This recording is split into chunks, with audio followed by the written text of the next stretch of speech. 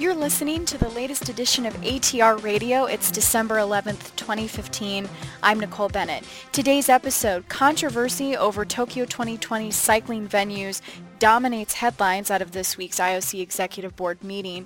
Members of the IOC's ruling body approved the location of 4 2020 Olympic cycling venues on Wednesday, claiming to have saved $100 million by putting track cycling and mountain bike venues 120 kilometers outside the Japanese capital in Izu. A total of 27 of 28 sports on the Tokyo program have now been signed off, with football to confirm after the Rio Games. Around the Rings editor Ed Hula was on the scene in Lausanne for the IOC Executive Board meeting.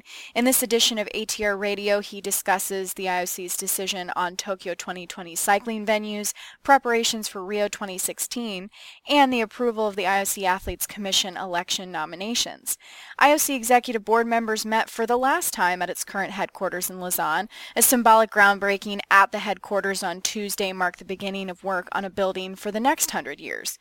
The $160 million project will take about 4 years to complete. In February, IOC staff will relocate to temporary space about 5 kilometers east along Lake Geneva in the Lausanne suburb of Pully. When complete, the 18,000 square meter headquarters will house 600 IOC staff under one roof for the first time. Here's more from my interview with ATR editor Ed Hula. So first question, the IOC Executive Board meeting. I know Tokyo 2020 definitely came up. There's been a lot of controversy with the cycling venue. What can you tell us about that? Well, of course, they've gone ahead and moved the venue to Izu City, about 120 kilometers west of Tokyo. People there say it'll take about 2 hours to get between Tokyo and Izu City, which will be the site of the track events. There is an existing venue in Izu City already, a velodrome, and that will spare organizers the expense of building one in Tokyo. And that was the big reason why that change has been made, to save, they say, about $100 million. And at the same time will renovate the existing venue and supposedly boost the sport of cycling for years to come. In Japan, Izu City is considered somewhat the center of the sport in Japan. So maybe for the long term, it might be best for the sport. But Brian Cookson, the president of the International Cycling Union, has been lobbying to prevent that. He sees it as a real challenge for both athletes and spectators who would like to see the track cycling events. But he'll have to deal with the venue being located there, as well as the mountain biking course will be located next to the velodrome, both with views, we are told, of Mount Fuji, Japan's most famous mountain, so that will be a picturesque site. The road cycling events will take place in Tokyo, as will the BMX on a temporary venue. So there's still a bit of a cycling connection with Tokyo, not entirely in Izu City. Another upcoming Olympic Games, of course, the 2016 Rio Olympics. This came up at the meeting. Will there be enough money? Well, that's the, I guess, $64,000 question, or maybe $500 million question. That's the number that's talked about, the amount of the size of the savings that Rio organizers are trying to put into effect before it's too late. They're trying to operate at a balanced budget, and the IOC has been told to expect cuts in the way the games are delivered. They are not supposed to affect the field of play or the quality of the venues. Only some of the services, maybe fewer cars, less food and beverage catering, other things like that, which will be employed they'll look at everything in the budget in the coming months to see what can be cut. The federal government is in a bad shape right now to be able to support the games, what with the collapse of the Brazilian economy, as well as the distraction faced by President Dilma Rousseff, who is entering the first stage of a impeachment inquiry. So the federal government isn't really going to be much help for Rio in terms of any extra money that's needed in the months to come. There's talk that the IOC might have to step forward and provide some additional money from what it gathers in TV rights fees and commercial sponsorships and that sort of thing to help Rio balance the budget. Rio organizers say that they'll make it happen, that there is no reason to suspect the games will be of a lower quality because of this budget problem, but it's going to be a day-to-day situation with Rio organizers for the next 7 or 8 months as they try to bring everything in on a balanced budget. Well, also at the meeting, the IOC Athletes Commission election nominations were approved, including the Director of Sport for Tokyo 2020, as well as a world champion women's pole vaulter. What can you tell us about that? Well, that's the first, it's the biggest group of candidates ever for an Athletes Commission election, 24. 4 of them will be elected by popular vote of the athletes participating in the Rio 2016 Olympics. And those top 4 will be awarded seats on the IOC for the next 8 years.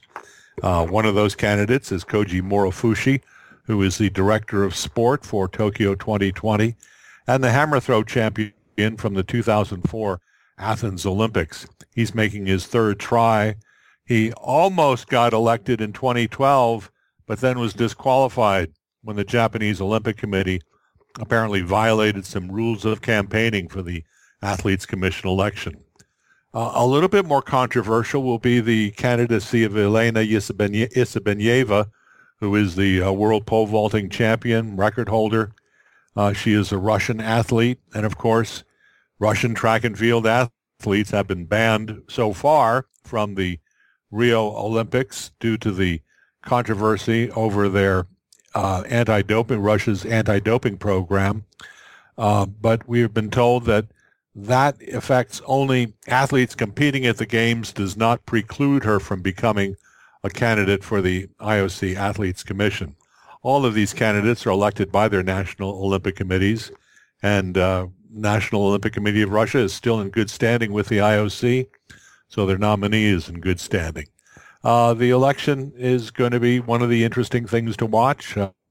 Generally, candidates from the larger delegations have a better chance of being elected because they've got more athletes at the games. So Koji Morofushi may have a good shot. Yelena Isabenyeva may also do well, too, because the Russians will have a big team.